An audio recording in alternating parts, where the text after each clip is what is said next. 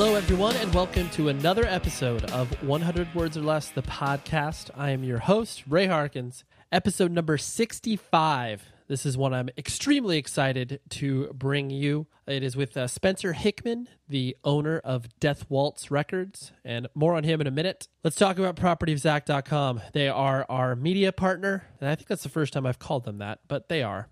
And I apologize. I sound sick. That's because I am. I've got a bunch of shit in my face, i.e. snot. So if I'm nasally, that's why. Propertyofzack.com. They are a great partner. They are a great site. If you care about independent music, go there, find out all of the newest, hottest, coolest, whatever adjective you want to put on it, information about the bands that you more likely than not care about. And if you don't care about, you'll find out quickly. And you visited the site anyways. So thanks for trying. Propertyofzack.com. And if you're also poking around online, which most of you are, visit the show's website, 100wordspodcast.com. I post stuff in between the weeks that I post shows. So, from Tuesday to Tuesday, because that's when I post new episodes, in case you haven't noticed, you'll be able to find recommendations, fun stuff to, kind of waste your time on, because after all, that's kind of what a lot of us do online anyways. Visit there. Review the show if you're feeling ever so kind. Go to iTunes, type in 100 Words Podcast. It'll pop up. You can drop some nice sentences if you're feeling that gracious, or you can just pop on the number of stars that you care to give the show. I'm pretty proud of the fact that we're close to a 5, and it's like 4.9 something or other, and that's awesome. I appreciate people giving nice feedback, because I do read those, and I take those all into consideration when I am recording new episodes and guests and all that type of stuff. So all the business out of the way. Spencer Hickman. Well, basically, this kind of shows a little insight to my own personal psyche, and I think something that I can equate to being an only child. I didn't know about this dude or his record label up until maybe about less than 6 months ago. And I just became wholeheartedly obsessed with what he is doing. So he's based out of the UK. He is a person that's been involved in music for ever and ever, as you'll find out in our interview. He is responsible for taking soundtracks to sort of cult, horror, science fiction movies and bringing them to life in the vinyl form. And he does amazing work with artists that do these really, really cool, specific pieces for each release as it comes out. He did like Halloween, he did The Fog, he did Let the Right One In. He's done a lot of amazing scores. And, a lot of people would be like, listening to soundtracks, like, that sounds fucking boring as shit. I promise you, each one of these soundtracks lives on its own.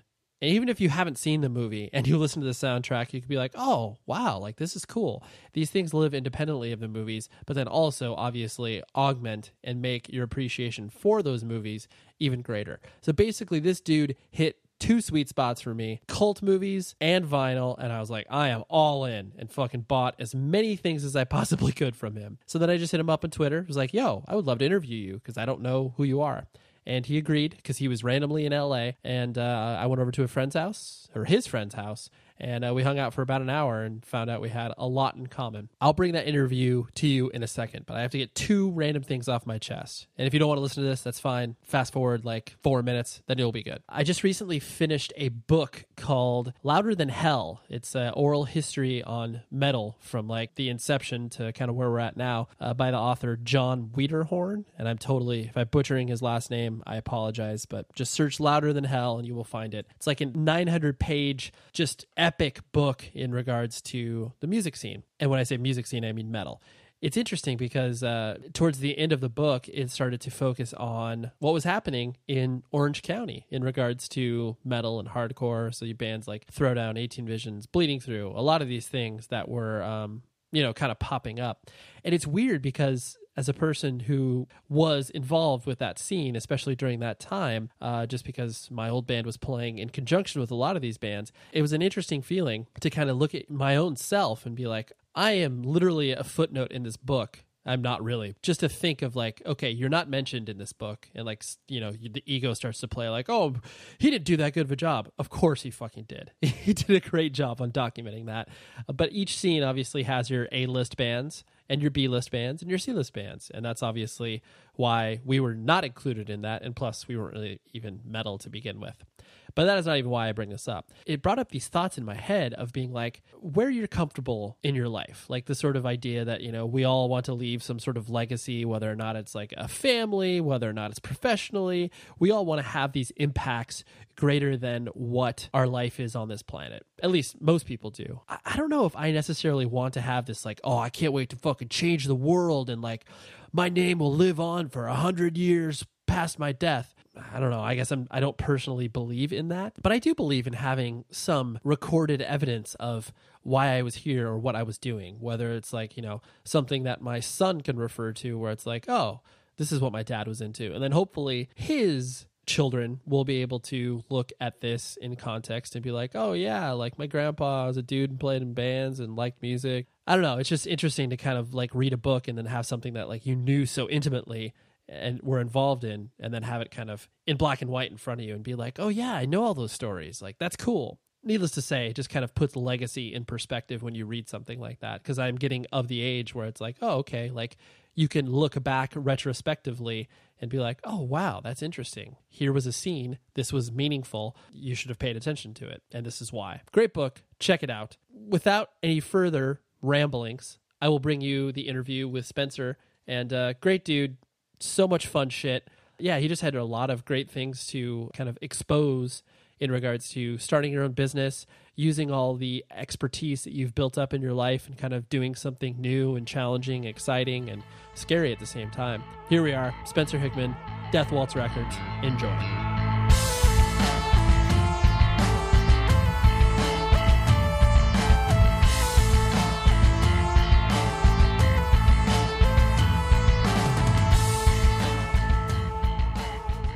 It's like the boutique bedroom operations where it's just like, it's so hard to get that started and off the ground when you have like a big vision for something. If you don't have like, you're like, who do I talk to? Yeah, you got to have contact. I know I've worked in the industry for so long. Right. Like, how I discovered Death Waltz and then obviously you as a person was, it was like, I want to say it was maybe like 6 or 7 months ago.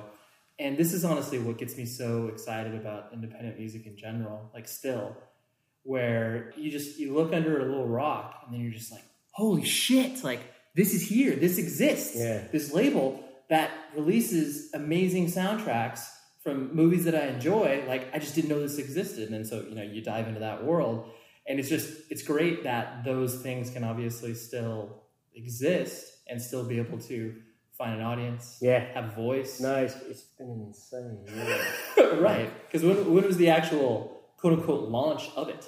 Like you put it out there in the world. Well, in fact, I was at NAMM this time last year. We'd launched the website, and I was talking about our first 2 releases, which we'd announced, but they weren't on sale yet. Sure. I reckon they went on sale on like the 21st of May.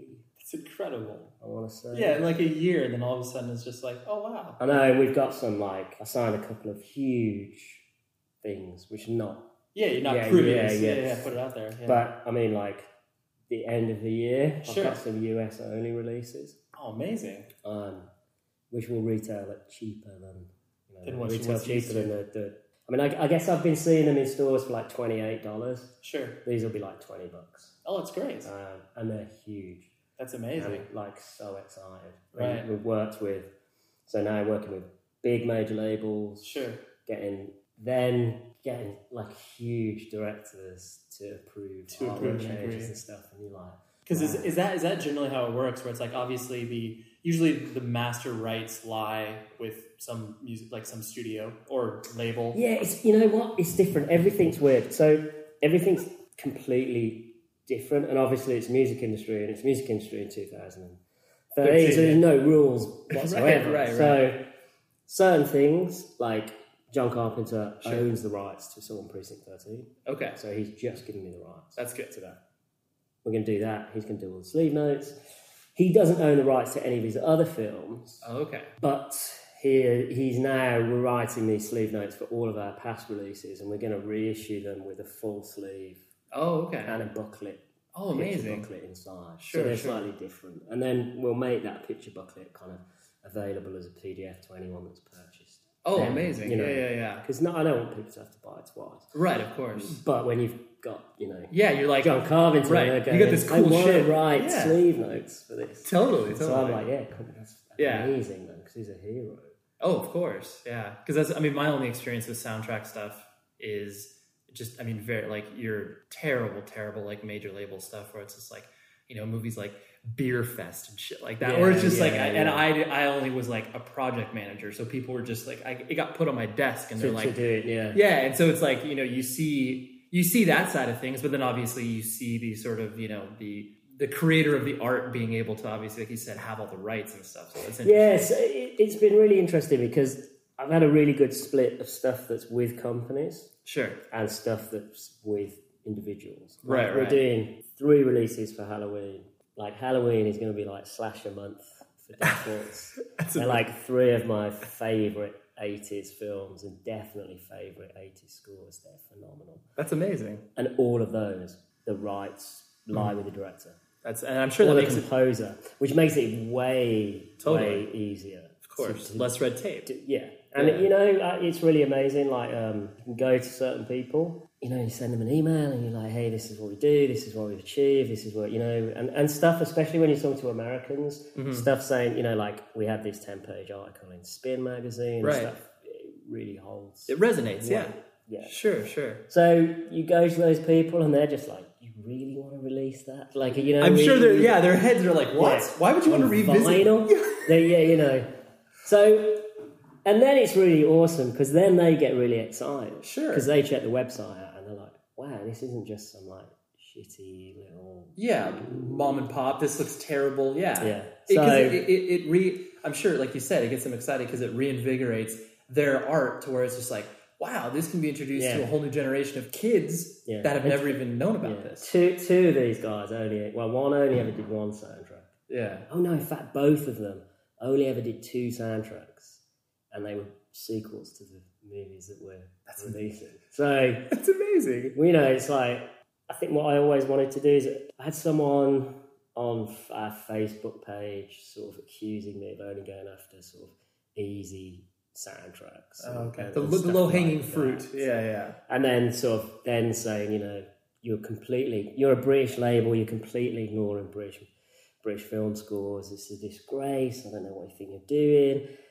And I was like, I just release scores to films that I love. That's the only criteria right. I've got. Well, I don't want to release, and I was like, I've just had a 5-year deal with Hammer Film. Right. You can't get any more British. Right, that is so... Right. Yeah, exactly. Well, no, I probably don't as much now as when I first started. I really took criticism to heart. Sure. Because the so label is a really personal thing, and the idea is all me, it's no one else. It's an extension of yourself, so by default, it's hard for you to remove yourself from it, so I totally get it. Although now I'm way better than I was, and I can just go like, yeah, you're like, you do your thing, I'll do mine, that's fine. I've always wanted to release stuff that I love. Sure. I've always wanted to mix it with big stuff and then small stuff. Sure. Which is why I released The Devil's Business. Mm-hmm. That film hasn't even come out in America. Right. Like, there are people in the States that own that score. Right.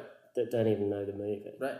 And some of the stuff that I've got coming up is more niche than things I've released. That's amazing. And that's what I want to do. I never wanted to be known as a reissue label, which is like why we're releasing Maniac. Mm-hmm. I'm talking to the guys about releasing Kiss of the Damned, because that score is phenomenal. Cool. And I never wanted to be pushed into a niche of being a soundtrack reissue label. I'm really glad now, because there's a couple of people who are now about to release soundtracks, and the blueprint is exactly the same as Death Waltz. Sure. But, they're just going to do... That's just what they're going to do, reissues, yeah. So... Yeah. You're able to... You want to make your like, the idea of the label, it's, like, scalable, and it obviously will be... It all can be part of the same family, but like you said, you're not in just that corner. Yeah. Right. And that's why, when I first started, it was like cult and horror soundtracks on vinyl, and then I was thinking, well, Donnie Darko and Let the Right One In, really, you class them as cult movies, but then I don't know if they're really, truly cult films, because they've got a large following. Right. And then it was like, actually, and Let the Right One In I think is like a love story. It's not, it is. And it's just happens to be wrapped around a vampire tale. Right. And then I kind of struggled for a while because I was thinking, I just don't want to be known as a horror soundtrack. Especially when you go to someone who doesn't operate in that world, because they go, I don't know if I want to be associated with that. So that's why I came up with a tagline like the art of soundtracks. Right. Because right. it just It expands it. everything that I want to do. And I'm a huge, huge horror and exploitation fan. Hence why I have shining tattoos. And, yes, exactly. Your art, Brain Eater's tattoo. But I love film and love music. So there's so much out there. Oh, of course. That I want to do. Yeah. And you know what? If there's people now coming up who are just going to do what we did when we started, I'll leave them to it because I've got other things. Right. You want to expand. It's like, you feel like you've been able to accomplish what you wanted to. I mean, there's still more you want to do within that, but you've been able to accomplish what you wanted to do initially, and then you just want to build off that. Yeah. I mean, that only makes sense. Yeah. It's just we started to do events now. So right. On Halloween, we're flying Fabio Frizzi over from Italy to play a church in London. Amazing. And we sold, it holds nearly 1,000 people. We've sold 700 tickets already. That's great. And we're in May. Yeah, May. You got some time. Yeah. I'm doing an event with my friend Josh, he's like one of the premier rep theatre screening guys in London. So he finds original prints, 35, 16mm of kind of lost films and screens them. And so he found a 16mm scope print of The Fog, which is mint and unused. Wow. So we've booked this church. We're decking it out with lighthouses, fog, lasers. Yeah, it's an experience. Yeah, so that's going to be for the album launch. So that's going to be to launch The Fog, our release. Right. That'll be the first time anyone's seen the artwork, which is by Dinos Chapman. That's amazing. And it'll be the screening. There's half hour's worth of trailers on 16mm beforehand. And it'll be an event. Right. And it's already sold out. And I had an email off someone today going, oh my God, I live over the road from that place and I didn't get a ticket. Oh. And you're like, I'm sorry. Yeah. I'm sorry you just found out about it now. So we might want to do that. And Fabio wants to come to the States. Uh-huh. And I really want to do things like that. But obviously to bring an 8-piece band and then have a string quartet. Oh yeah, there's a lot of logistics. It makes it a lot more expensive than it does doing it in Europe. But I definitely want to do things over here. Right. I DJ'd on Friday night down in Silver Lake Hickman Park. Yeah. And it was really small, kind of soiree. Sure. But it was really awesome, really good. And it's odd, man. People came out and they were like, oh, they love the label. Stuff. Yeah. And I'm like, wow. And it kind of freaks me out a little bit. Sure. I have to be honest. I could understand because it's especially when it's you're working, you have on sort of, the back end of the music industry where it's when I say back end, it's you're not prevalent in a band. And that's you have the support staff, which is labels and everybody else, record stores, and then you have the bands or whoever. So it's it's weird for you because it's you've never, most normal people don't view themselves as an icon so it's you have to shift your mental your headspace where it's just oh wow, people will recognize me for this thing that they're passionate about now. It's amazing. I flew in the other Saturday and on Sunday we got up, we went record shopping, we were in Amoeba. Yeah. So I'm just flicking through the racks at Amoeba, and there's a guy next to me. I'm with a couple of friends, and there's a guy next to me, he's got his basket, and he picks up They Live and The Devil's Business, and puts them straight in his basket, and I'm looking at my friends going, oh my God, that's buying my records. That's happening right now in front of me. In Amoeba as well. So you're like, holy, wow, that's amazing. So... And I was just really excited to see someone buying. It's every time I go to a store and I see this stuff on the walls, it blows my mind. Of course. Well, yeah, because that's that you're coming from a place of, you're genuine about what it is that you're putting out, and then when you see, because I'm just a fan as well. Like, I'm not like some dude, crazy businessman. Right? Here's a mogul. Yeah. And it's not like anyone would look at the business decision to be like, all right, I'm going to put out some soundtracks on vinyl. Like, fucking, you're going to make $1 million. Because you never are. But like this guy, he was further down the alphabet than me. Yeah. Section. Of course. And I was like, shit. Yeah. What's he got? Yeah. What's damn he it. got? He's beat me. Yeah. Shit. So that's really amazing. And then we went to Analog, and those guys were lovely, and they were like really, really lovely about the label and that's awesome. Stuff like that. And you think it's pretty amazing. To be in that position. Because I always like to trace back, like essentially what people, why they arrive at where they're at currently. And born and raised in the UK, like that's what city in particular? I was born in Birmingham. Oh, okay, yeah. Home of Napalm Death. Yeah, I know all those guys. Of course. Yeah, Birmingham's pretty small. Yeah, it's even though it's the second city. You see, especially when you look at like artists from the UK, and like especially when it's like all this cross pollination to where I think it speaks to the UK music scene in general. Even to this day, where it's just like the scope of what I guess your general band is aware of is much more so than like I look at like a band from Southern California, like when they start playing and their ultimate goal is to be on Warped Tour. That's all they pay attention to. Yeah. Whereas like, bands, just because you have there's a smaller section, they're just aware of more initially. And so that's what I think. If you start a band in the UK, you want to go and play Europe and Japan. Right. That's what everyone wants to go and play Japan. Right. You can buy crazy stuff there. Yeah, for sure. And so what was your family structure like? Brothers and sisters? I've got a sister who, she's into music, but not like my dad was in a band.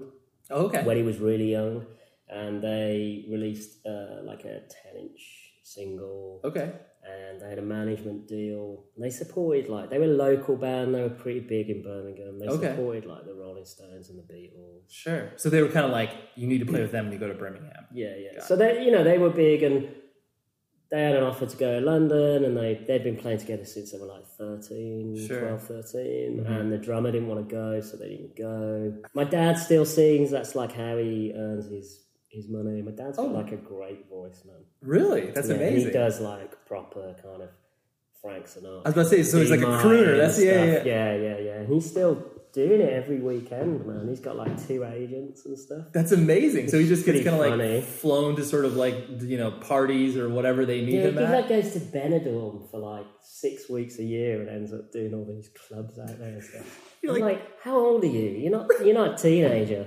Right. You're like, my dad's a lounge singer essentially. Because my mom grew up in the music scene as well, and like I remember like 2 years ago being at home. I don't visit that often, but when I do, I just hang out with her. And like she was watching like Glastonbury or something, and she was like singing along to the Arctic Monkeys, and I was just like, really? Like what? Yeah, you know. Well, because you view your parents, especially from even if they are musical, it's like they're stuck in their time. Exactly. It's funny because I visited just before I flew out. I went home for a week because my sister's got a kid, and it was my nephew's birthday. Actually, every year I'm at Nam, every year he's 2, but like it's his birthday. Sure. I went up the week before, and I had to approve the test pressings for the fog. Oh, sure. And we're on a really, really tight deadline because we've got this event. The live event, sure. So I was like, all right, well, I'm away. I'm in Birmingham for a week, and then I get back for a day, and then I'm flying to the States. Right. So they ship them to Birmingham. So me and my dad sat at his and amazing. Listened to them on his old 1970s Pioneer stereo and stuff. That's incredible. And it was just really funny. My dad was like, I think the Fog's my favourite of his. Although I quite like The Thing. That's amazing. Yeah, so that you're able to bond over that. Yeah. So it was really fun, man. That's cool. And, they're all... And so they were basically, as you were growing up, they were making their living within did your mom work in the music industry as well? Or she was like, not at all. She was just like helping, raising you guys. Yeah. So obviously, since music was such a central part of your life, like how How did you develop your own musical identity, like going into high school and stuff? It's really funny because I grew up being force-fed the Beatles. Sure. I can't listen to the Beatles. I can imagine. Yeah. I hate them. And that was really controversial, but I don't want it's your parents' music. It's rooted in that. I get that. And then my dad brought me a guitar, and it was like a Gibson Sunburst. I had guitar lessons for quite a few years, and it was all I learned was the Beatles, and all I learned was like the Animals. Everything you didn't want to learn, I'm sure. Yeah. No. And at the time, it was cool. And sure. The only records I bought myself is that I got my dad to buy me like the soundtracks to the Muppet Show 1 and 2, the TV series. Oh yeah, of course. And then I got the Star Wars soundtrack. Sure. Like in a really beautiful gatefold with a massive poster. Mm-hmm. I mean, that's essentially where the label, is grand. Stems from. Really. Sure. So I used to listen to that record with this poster, and it was amazing. It wasn't a shot from a movie. It was this really rough painted. Oh, okay, yeah. Like attack on the Death Star, really. It's like sketched hectic. out. Yeah, really amazing. And then as soon as I got to secondary or high school. Secondary. Yeah. As soon as I got to high school, I just started hanging out with kids that were a lot older than me. Uh-huh. And they were all into like goth. And so I think I probably, when I got to high school, I was listening, as everyone else was at the time, The Smiths, New Order. Sure. Because what era was this? I mean, what, like, it was like... this was like 80. Yeah, let's say early 80s, maybe? Early 80s, yeah. Which, I mean... And I had this weird mix of being into like really new romantic stuff, like Japan, and then Adam and the Ants, and Duran Duran, and then that led on to stuff like like early Simple Minds and stuff like that. Sure. And then that just led into like, I discovered The Cure, and then I was off. Black hair, crimped, back home, all in black. You're diving into that immediately. Yeah. And then I was like 40, 50, and I was hanging out with kids who were like 21. Oh, okay. I worked in this really cool record shop. So basically, I used to go into Birmingham City Centre. There was a record store called Vinyl Dreams in this place called Oasis Market, which was this crazy place where normal kids didn't go, and they'd go, it's all weird in there. And like Zig Zig Sputnik had a shop in there called Sex, and it was just an odd. It was the fringe mini mall. yeah. And then so I was going in there to buy like, records like Echo and the Bunnyman and stuff like that. Sure.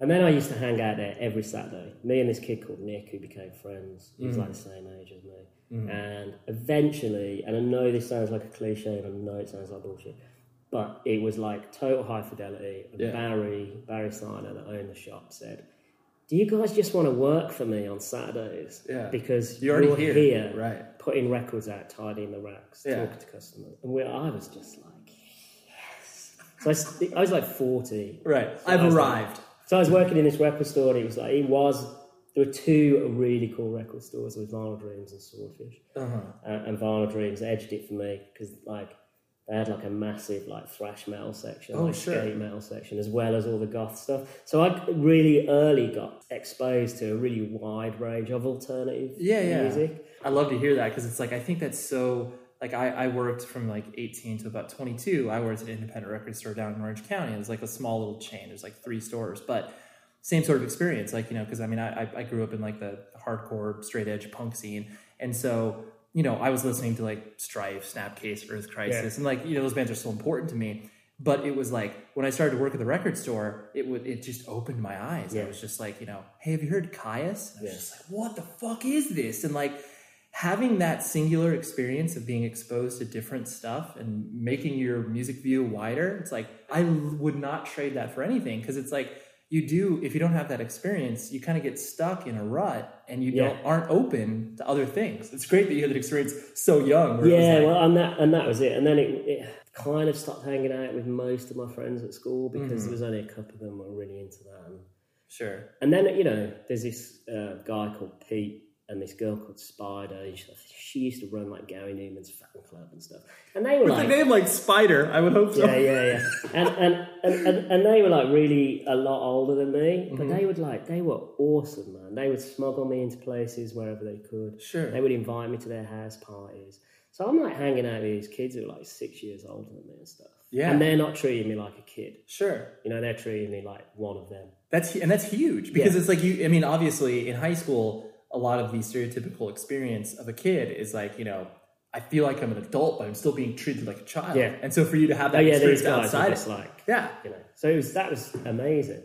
And then from then on, I was really good at school in the beginning, but in the end, I just was like, I don't really care. And then because I wasn't very good at the way it works back home, I don't know how it works in the States, but you get to a point when you hit like 13 and you have to choose what syllabus you want to do. So really? So it's kind of like a how we do it over here, where it's like in high school or secondary school, you don't choose anything until you graduate, then you go to college, then you choose what we call your major. We do this younger. So I wanted to do music and art, but because I wasn't very good at chemistry and math, they wouldn't let me do those two things. Really? Now I'm going, these are like the only two things I'm really, really good at. Right. Like, this is what I really love. Sure. And they were like, yeah, but you're not good enough here to do that. So I couldn't do them. Wow. So then I didn't kind of rebel, but I just lost interest. And I was just like, well, I don't want to do history, physics, English, all that stuff. I liked it. I was good at English. So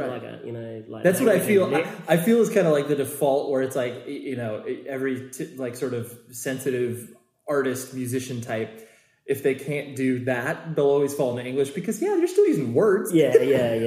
Right. So I got kind of a bit disillusioned and left school, and I was like, I'm not going to go back to school. And I was really good at cooking. My other love has always been cooking. Oh, okay. Like my nan did that. My mom did it as a job. My grandma did it as a job. Oh, okay. So I was always cooking from an early age. I'm really interested in it.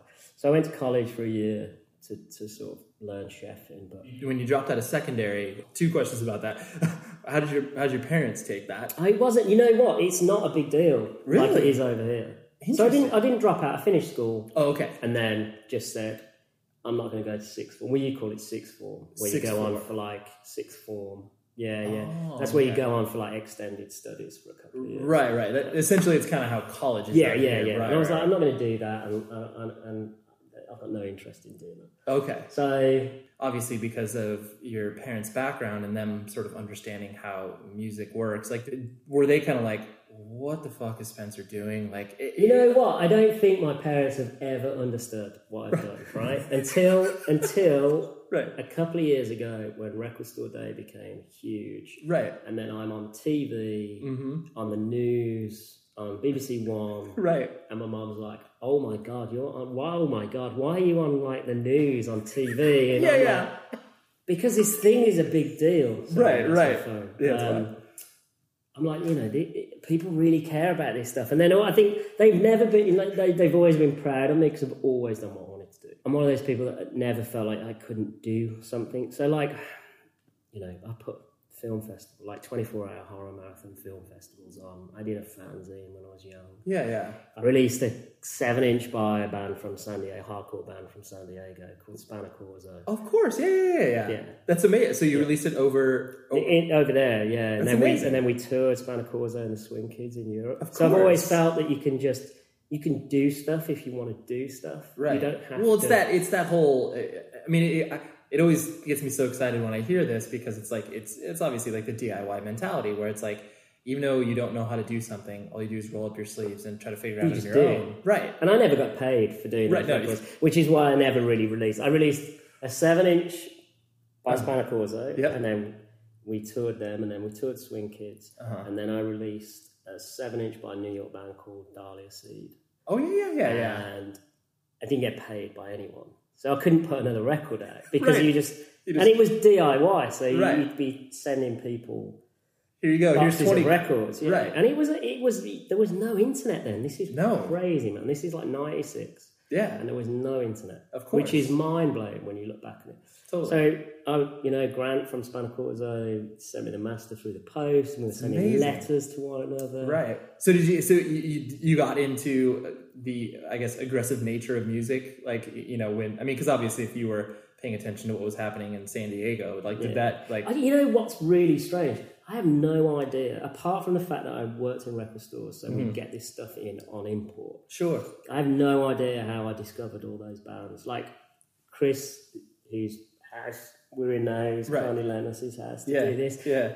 me and him were massively into hardcore. Okay. So like we used to go on tour with like Sensefield on Revelation. Of course. You know, we used to hang out with like guys like Quicksand. Of course. And so it's like basically when any of those type of bands would go to the UK, we would go on tour. We'd go to every show in the car across the country. Sure. So like that first Quicksand tour, we went to they did 8 shows and we went to every single one. That's amazing. You know, and then I don't know. I think when you're just really like I'm just really into music. Right. It doesn't really matter what it is. What genre? So yeah. I mean, there's certain genres I don't like. Right, you stray away from because you're just like, this isn't... I don't get it. Right. Don't get reggae. Sure. But I like hip hop. Right. Which I've never been able to figure out why. But reggae, I just can't. It just doesn't do anything. Sure.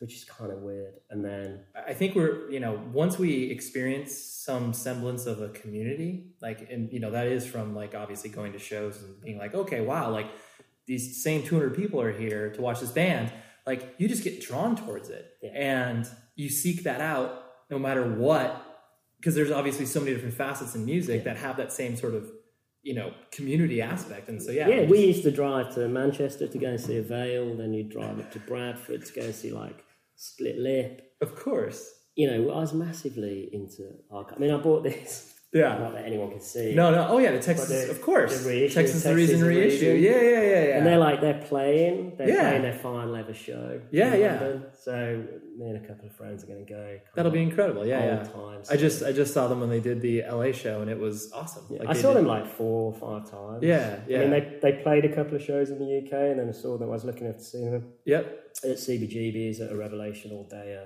Yep.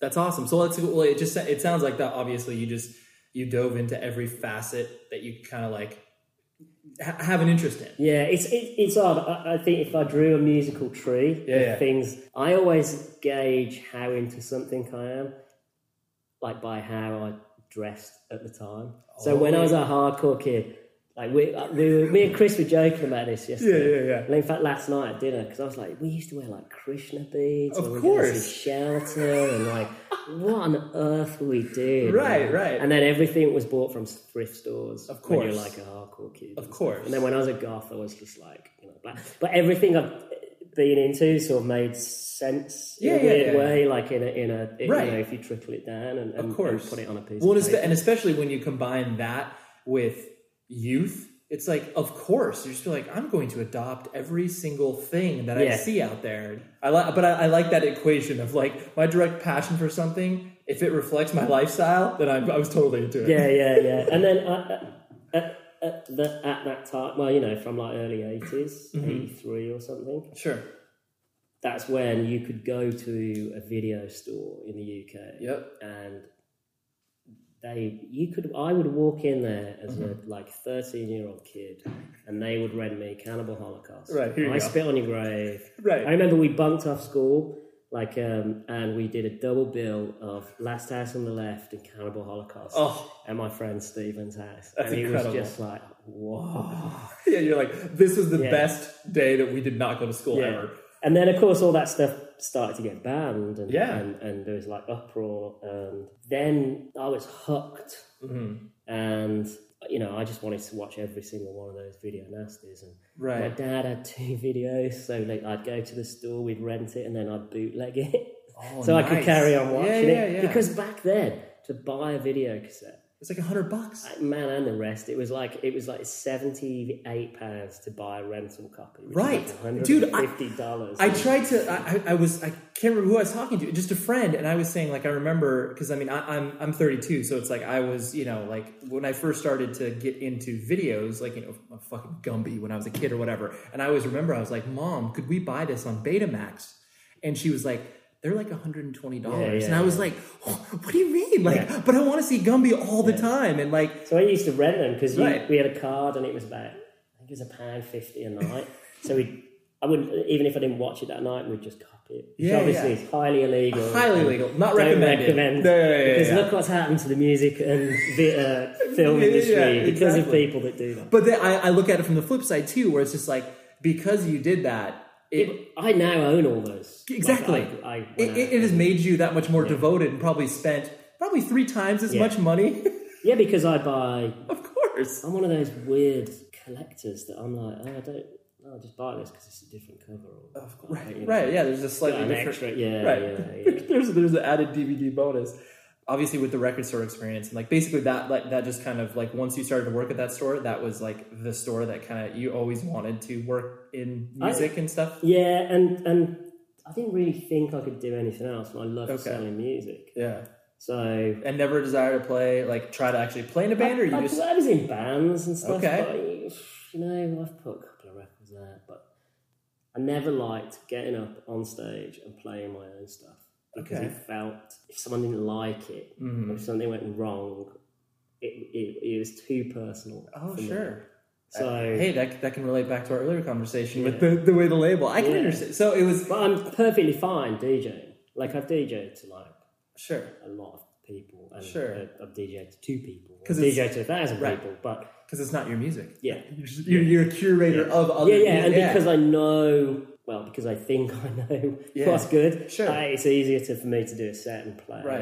And stuff like that. And that makes sense. I kind of enjoy that. Whereas I don't. I mean, the last band we were in was this... In fact, I'd like to say we were a bit ahead of our time. It was like a really doomy, heavy, electronic film style kind of metal. Okay. We played quite a few shows. We put a record out. And all the song titles were like... horror film. Amazing. And the band was called Haddonfield, Illinois, which is obviously where Michael Miles is from. Exactly. And the titles were like Camp Crystal Lake and Stupid Bunny Suit. Homages to all of your favorite movies. Yeah. And it was really fun. And I did listen to a track the other day and which samples Zombie Flesh Eaters. Interesting. And I was like, that's actually really good. Yeah, you're like, that held up. That wasn't so bad. And that was like 10 years ago. Yeah. But when people make the joke, like music critics and people that work at record stores are failed musicians. Yeah. Oh, yeah, it's completely true. Yeah. 100% true. Yeah. And, the idea of like a failed musician, because it's like obviously, especially coming from like the scene that obviously both of us have an intimate a lot of familiarities with, where it's like, that was never the desire to be like, oh, I'm going to make it. No, it didn't exist. Yeah. That doesn't make any sense. Like, how are you going to make a career out of this? It's like, what? I never really had a downer on bands when they got signed to a major because I thought, well, it's what you're doing it for. Mm-hmm. Who wants to play to 20 people the rest of your life? Especially when the band's good. Right. Why keep this to this small audience? Yeah. So I was always like stoked for people who sort of went on. And, so when those discussions were happening in the early 90s of bands, I mean, when obviously, Green Day, Jawbreaker, Quicksand, all those bands were obviously like... Yeah, but that first, like Dookie, that first major label, it doesn't, I don't think it holds up, but at the time it was a great record. Incredible, yeah. You couldn't say that wasn't a great pop punk record. No. And Quicksand, that Slip is brilliant. I still listen to Slip. Yes. To this day. Exactly. I think an absolutely solid record. Helmet, Meantime, that's Totally. I mean, the only thing you would argue there is like that someone at Interscope was stupid if they thought they were going to sell 5 million records. Oh, completely. How are you going to market this? And it's like, then you see it's like bands like Orange 9mm getting signed and you're like, what? Like that was probably a step too far. that was definitely the straw that broke every camel's back. Where it's like Into Another. I remember seeing Into Another at CBGB's at the Revelation All Day. Sure. And they had all their model kind of girlfriends sat on the back of the stage. We were all going. You're like, what's that? This is crazy. Oh my god, Chris, my friend, would kill me, but I never liked them. Yeah, I couldn't get on with them. Well, I think a band like Into Another inspires. You either love them or you absolutely just hate them and don't understand where they're coming from. Yeah. And I've never ever got them. Right, but it's fun to go and see all that stuff, and I feel.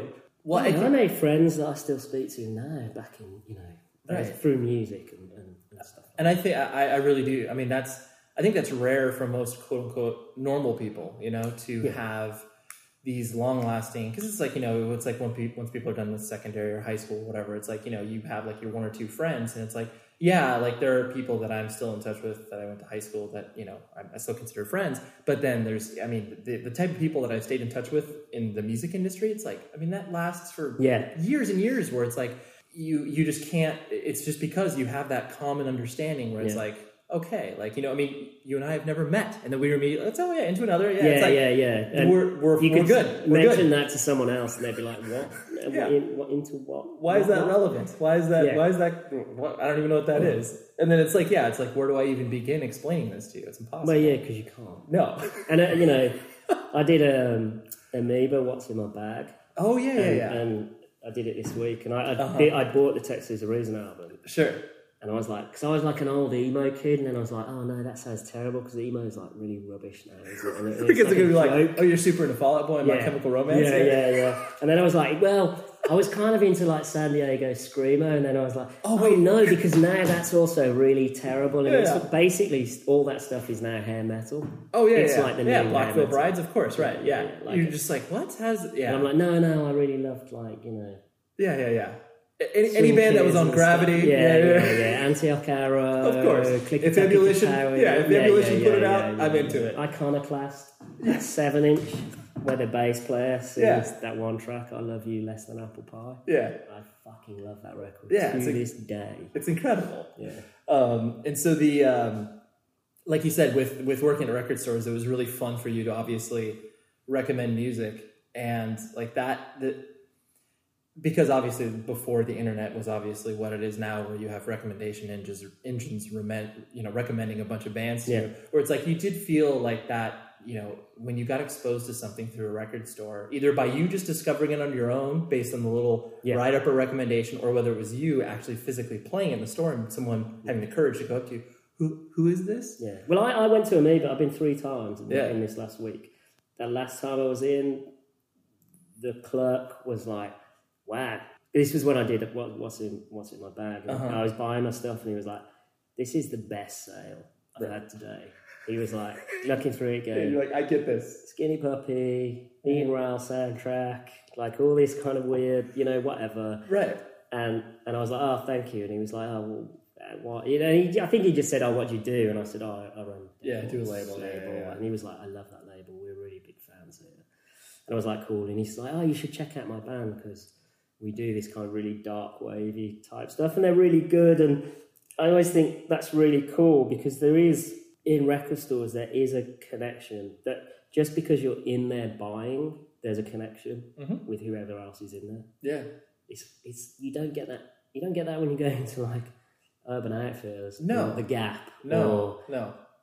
Whatever. I guess maybe comic books may be like that. Yeah. But record stores are definitely, you're buying records. Yeah. You're right. Well, I think you hit the perfect point where it's that, like, I mean, you could probably say that for like a baseball card shops or whatever. It's like any sort of like, and obviously it's a stretch to call Amoeba a mom and pop, because obviously it's so large, but it still has the same tenets of what it began. But any sort of like cottage type industry, even though the industry may be fucking massive, it still has that little sense of community where it's like a kid can ride his bike down a local baseball card shop and like hang out with his other 12-year-olds, and then like a 50-year-old guy telling them how they need to buy the newest rookie card or whatever. Like same sort of experience. Yeah.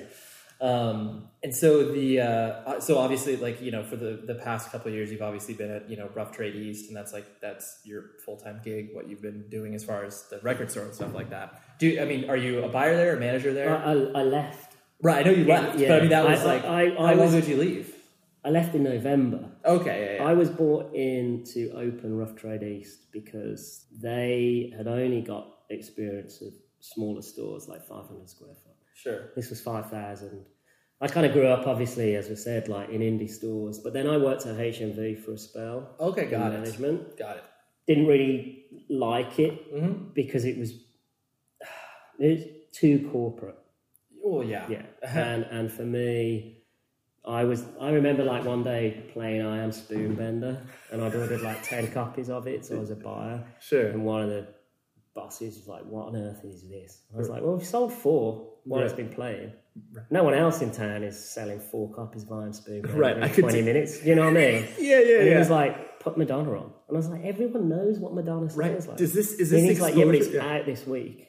I'm like, whatever. And it is that kind of thing. And I'll be honest, the people I worked with were really cool. And there were lots of people on the floor that were really into music. Pretty much everyone in management was not, and they were not. not my kind of people. I'm sure they were looking at it from the terms of it's like that they're running a business, But they are, but it didn't matter what they were selling. They could be selling pots and pans. They're just working in retail. And I do understand that playing that weird kind of stuff is not anything they would get or understand. So I think the fit from both ways wasn't wasn't great. Well, because here you were just like you're like, I'm working at a record store, and like I'm working at a larger record store, but I'm still a fan of what they're doing. Yeah. But back then though, it was still H&V was still a good store, and we had like a huge metal section with a metal buyer. It was like 30 foot section. We had a hip hop section. Yeah. We had, it was hitting all genres. It was good, and I did enjoy it, and I learned a lot working in that environment. But it was obvious it wasn't going to be forever because. I got tattoos, and they were like, you can't wear a long sleeve shirt. Oh, yeah. You have to take your nose ring out, and I'm not particularly alternative. No, yeah, you don't. I mean, I didn't have pink hair. I didn't. It wasn't right. That's super edgy. Yeah, and then eventually, it just kind of wears you down. That you're just like, what? Everyone here has got tattoos, and it's like 90 degrees, and we're having to wear long sleeve shirts because they're scared. You might frighten someone off. Right, they're buying the newest Michael Bolton, and they'll be like, "Oh my god!" So I don't think it was ever a fit from both perspectives. Sure. That was ever really going to work. Sure. Long time. So, and then I got out of retail for a year. Okay. I got like this really boring office job, like working for this company that's used to sell things for people on eBay when eBay was still kind of new and people didn't understand. So they would bring us their stuff. It's completely ridiculous company. Right.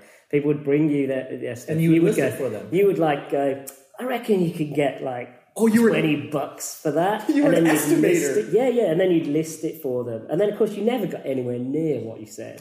And then you get people like screaming at you, those Prada shoes are worth X amount, and you only got me $5 for them and stuff.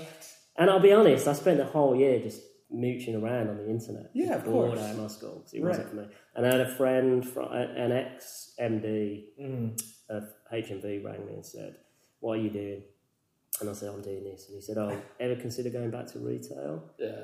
Music retail? And I said, no, not really, because I kind of like my weekends. Sure. Even though I'm bored, I like 9 to 5. Right. And he said, oh, right. He said, Rough Trade are looking for someone to open their new flagship store. And I was like, all right, I'll talk to them. Because it's Rough Trade. Are you kidding me? And if you're going to go back. Right. And I went and met them. We got on. And we had a lot of meetings. And I had to do a presentation. I mean, it was way heavier than I thought it was going to be. Sure. Yeah, they took me on. We opened the store. Right. I sort of sailed the store through those choppy first few years. Of course. Pete and Nigel, the original co-owners, are like awesome. Awesome people. Well, and you see such a for most of the labels that have obviously existed over in the UK for so long, 4AD, whatever, like all those labels that have such a long history, and you're just like, you see at the core of it, you're just like, same people. Yeah, these are people that have loved music. Right. And it's like, it just happens to be that like all of a sudden now they're in a much larger environment because of the quality of music they're releasing. And I really loved it. I loved my job. And then when we originally talked about opening a store in New York, we were like trying to find someone to run it and couldn't find anyone. And I said, you know what, guys, I'll love to go and do it. I love New York. I spent a lot of time there in the 90s. I was like, I'd go and do it. So they were like, that's cool, but who's going to do this? And I was like, well, we'll figure that out. Right. And then New York took so long, like so many years. Yeah. I mean, it really took it out of me. Sure. And we found a space, we lost a space. I went over, I found a space that they were about to move into in September. And then, the amount of time it took to even get to the point where we were processing my visa took like another year and a half, and put a massive strain on like my personal relationship. And, and that kind of crumbled away because it was just no one knew what was going on, and I was staying at friends because I was like, I'm going to move next month. I'm going to move next month, and so you were just in this like perpetual state. You were just hanging out. Still running the store, right? Still running Rough Trade East, and then I started the label just not because I was bored, because that sounds terrible, but because I needed to do something. Right, you needed that Other than outside stimulation. waiting. Sure. And I only ever thought, genuinely, I only ever thought the label would be 500 units. Yeah. We might sell them. It would be cool to do, and I'd be quite into it. And then before I knew it, my Death Waltz stuff is taking over Rough Trade, and I'm getting into Rough Trade at 8 in the morning, but I'm not doing any work till 11 because I've got so much Death Waltz stuff to do. And I really struggled trying to balance it out and give it my best. And then and then with Record Store Day as well, which I know. When did you become the sort of spearhead? Because it didn't start this quote unquote start the same year as what we launched in the States, right? We did the year after. That's what I thought. Okay. So for that, for 4 of my 5 years at Rough Trade, right, I did Record Store Day. You was a record store. You were basically the Record Store Day coordinator for all the UK. Which that starts December. We had meetings with labels, and then in January, bang, and it's so. Oh, dude, it's huge. Yeah. I mean, especially I've gone every single year, and I mean, it just in the States, it's hilarious because you're just like, are you fucking kidding me? Yeah. Like these are, you look around, it's like these are people that 2 years ago wouldn't have any fucking clue what a record store is, and then now are so devoted to the format. It's like that's great. Yeah, and it's also just like wow, great marketing. There definitely became a bit of a strain and balancing home. I didn't balance home. I just worked. You just worked, right. Solidly. And then... I mean, it must have been impossible for you to maintain any semblance of a normal relation, or not even a normal relationship. Yeah, you just can't. I would go to dinner and be on my phone working, because if I didn't, I don't know when I would do it. Right. So, I struggled with what I was going to do for quite a while. Sure. And also definitely didn't want to let Pete and Nige down at Rough Trade. Right. Because they've been so good to me. Sure. And, it was really putting me under a lot of pressure, and I was really beginning to freak out because I thought, I don't know how, I'm going to have to give up the label. Sure. If I go to New York, because opening a store of that size in New York is it's 5 years of your life. Right. Of course. And, in the end, I just thought, I've got to do the label because it's mine. Right. It's my idea. I gotta roll something that I wanted to do forever. Sure. So it was a really, really tough decision. And seriously, when I took Pete out and told him, I thought I was going to burst into tears. Sure. I was just like, oh my God. But once I told him, and the weight was kind of lifted off my shoulders, and Pete was like, oh man, really don't want to lose you. I've got no idea what we're going to do for New York. I've got no idea what we're going to do for the UK. Right.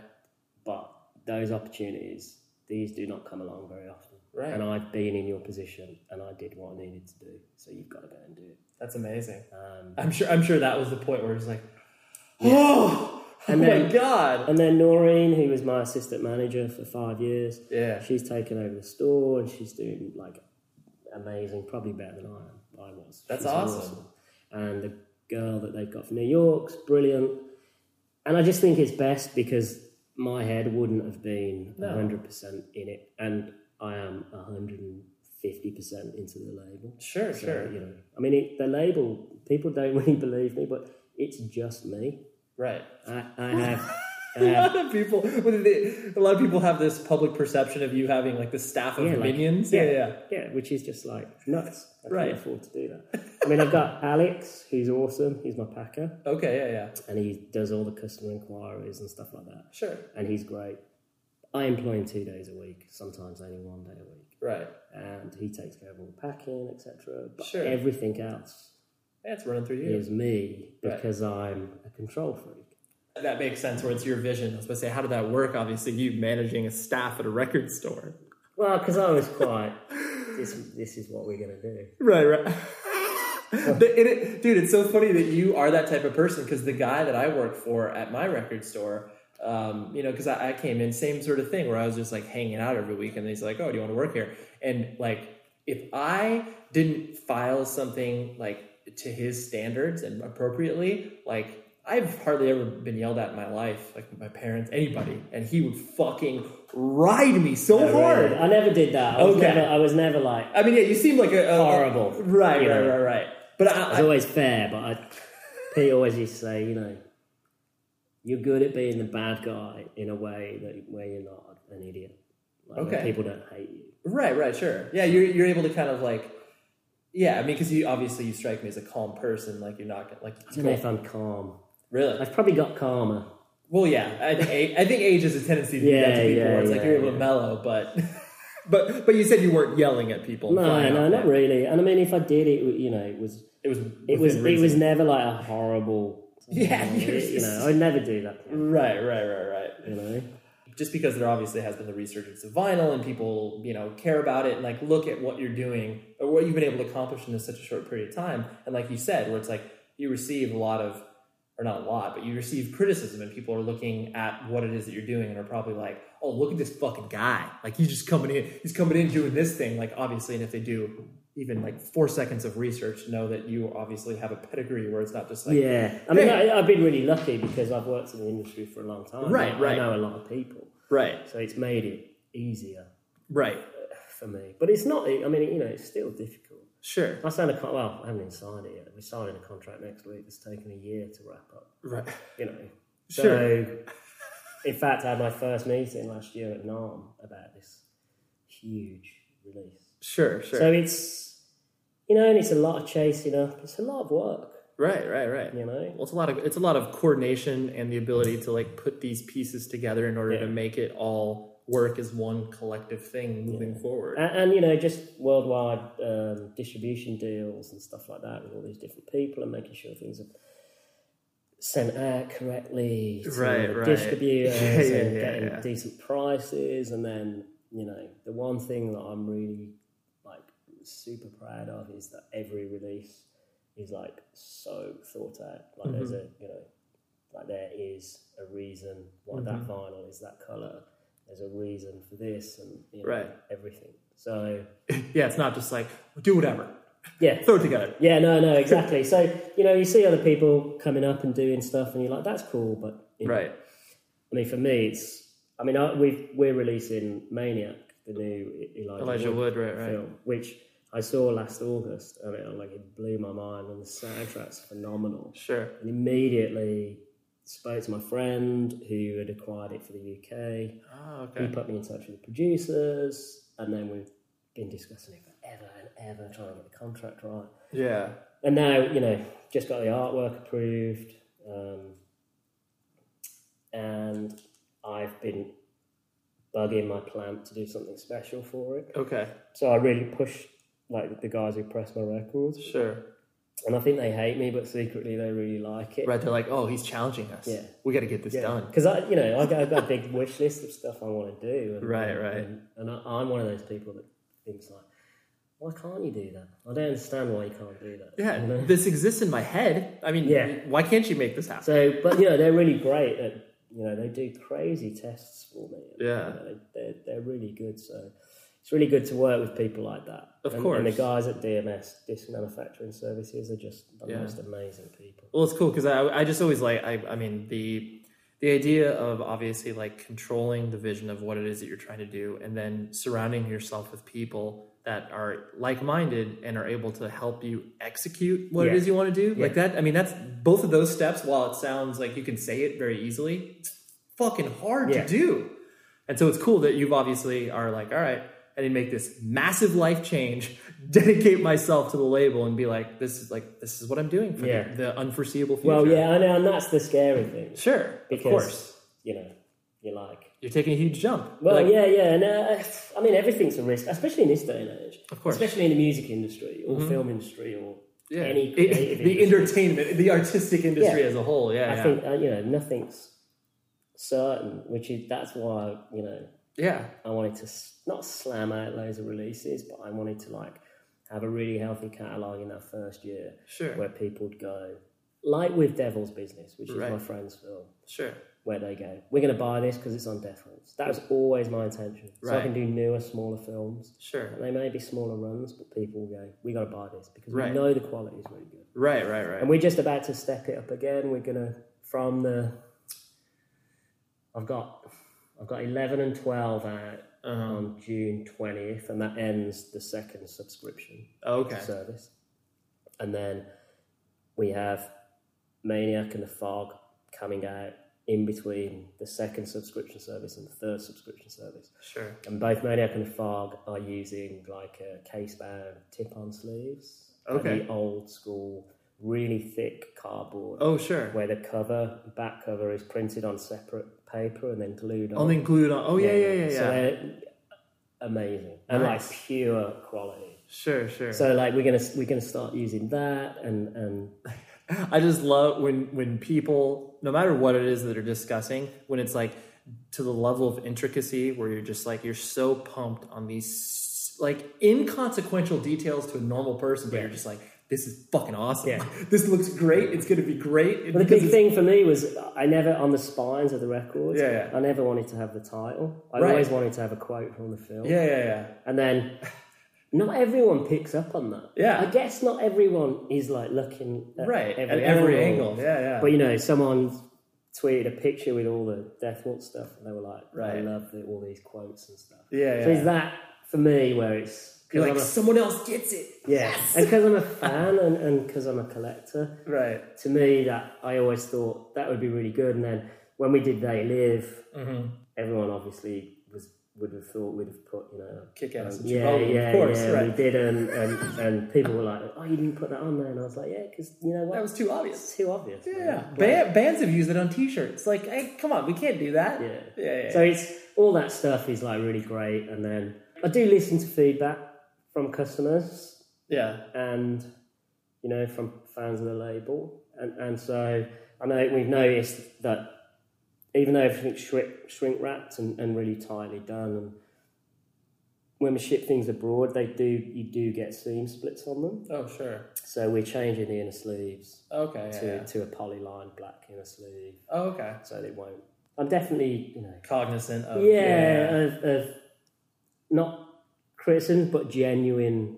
You know, this is obviously a problem because 20 people have said. Right. This would improve what you're doing. It's like, oh yeah, I didn't think of it from that. Yeah. Because you couldn't have thought of that because you didn't do it yet. Yeah. You Yeah. don't know. Learning So, process for sure. yeah. I mean, the next two, Twins of Evil, which is our first Hammer title, Uh-huh. and House by the Cemetery, which is our next kind of Licia Fulci Yeah. title.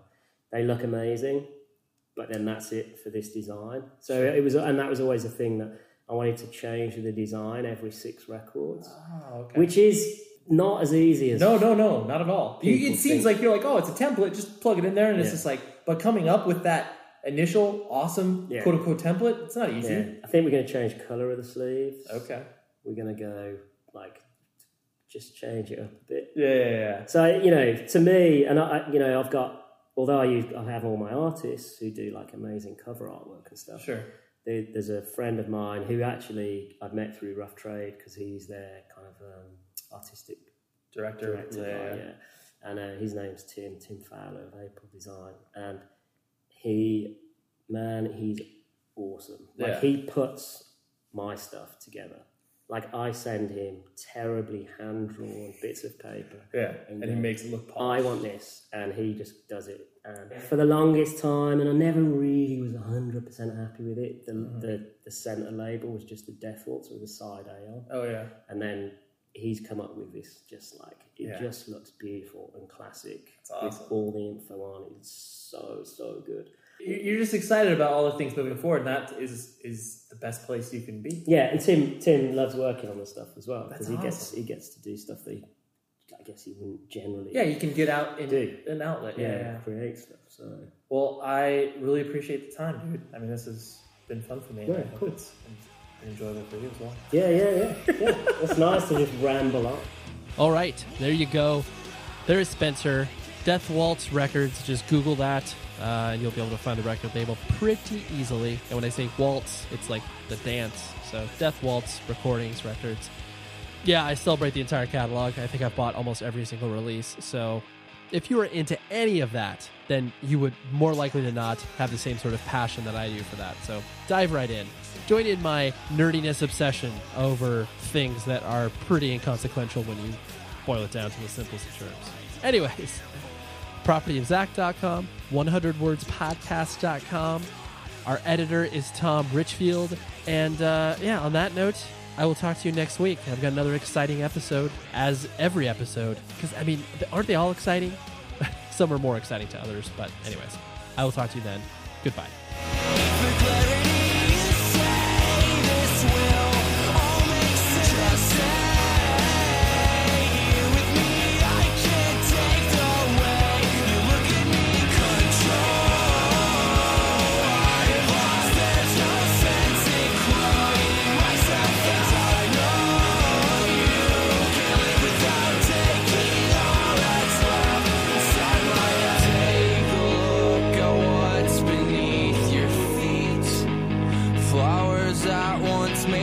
Smile have turned to stone, now they're grinding down your teeth.